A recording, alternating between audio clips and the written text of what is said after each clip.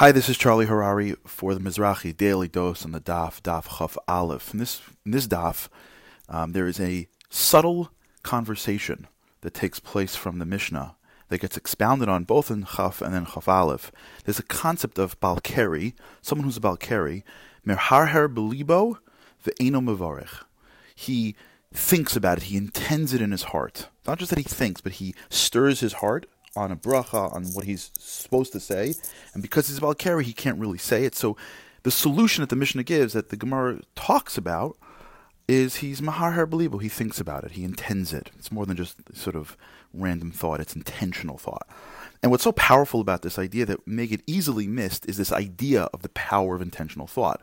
There's a concept in Torah that just by intending, by being intentional, by having kavana, if you will, or by having a deliberate thought, you can actually be yotze something.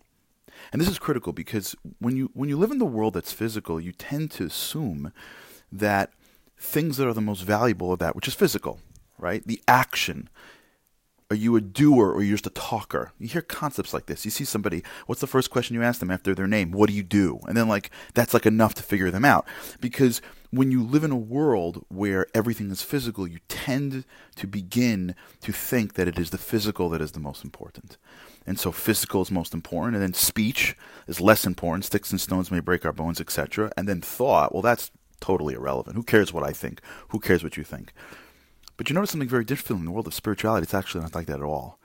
Obviously, action is important. Obviously, speech is important. But in the world of spirituality, as the world of Pnimius teaches us, that the neshama rests in the mind.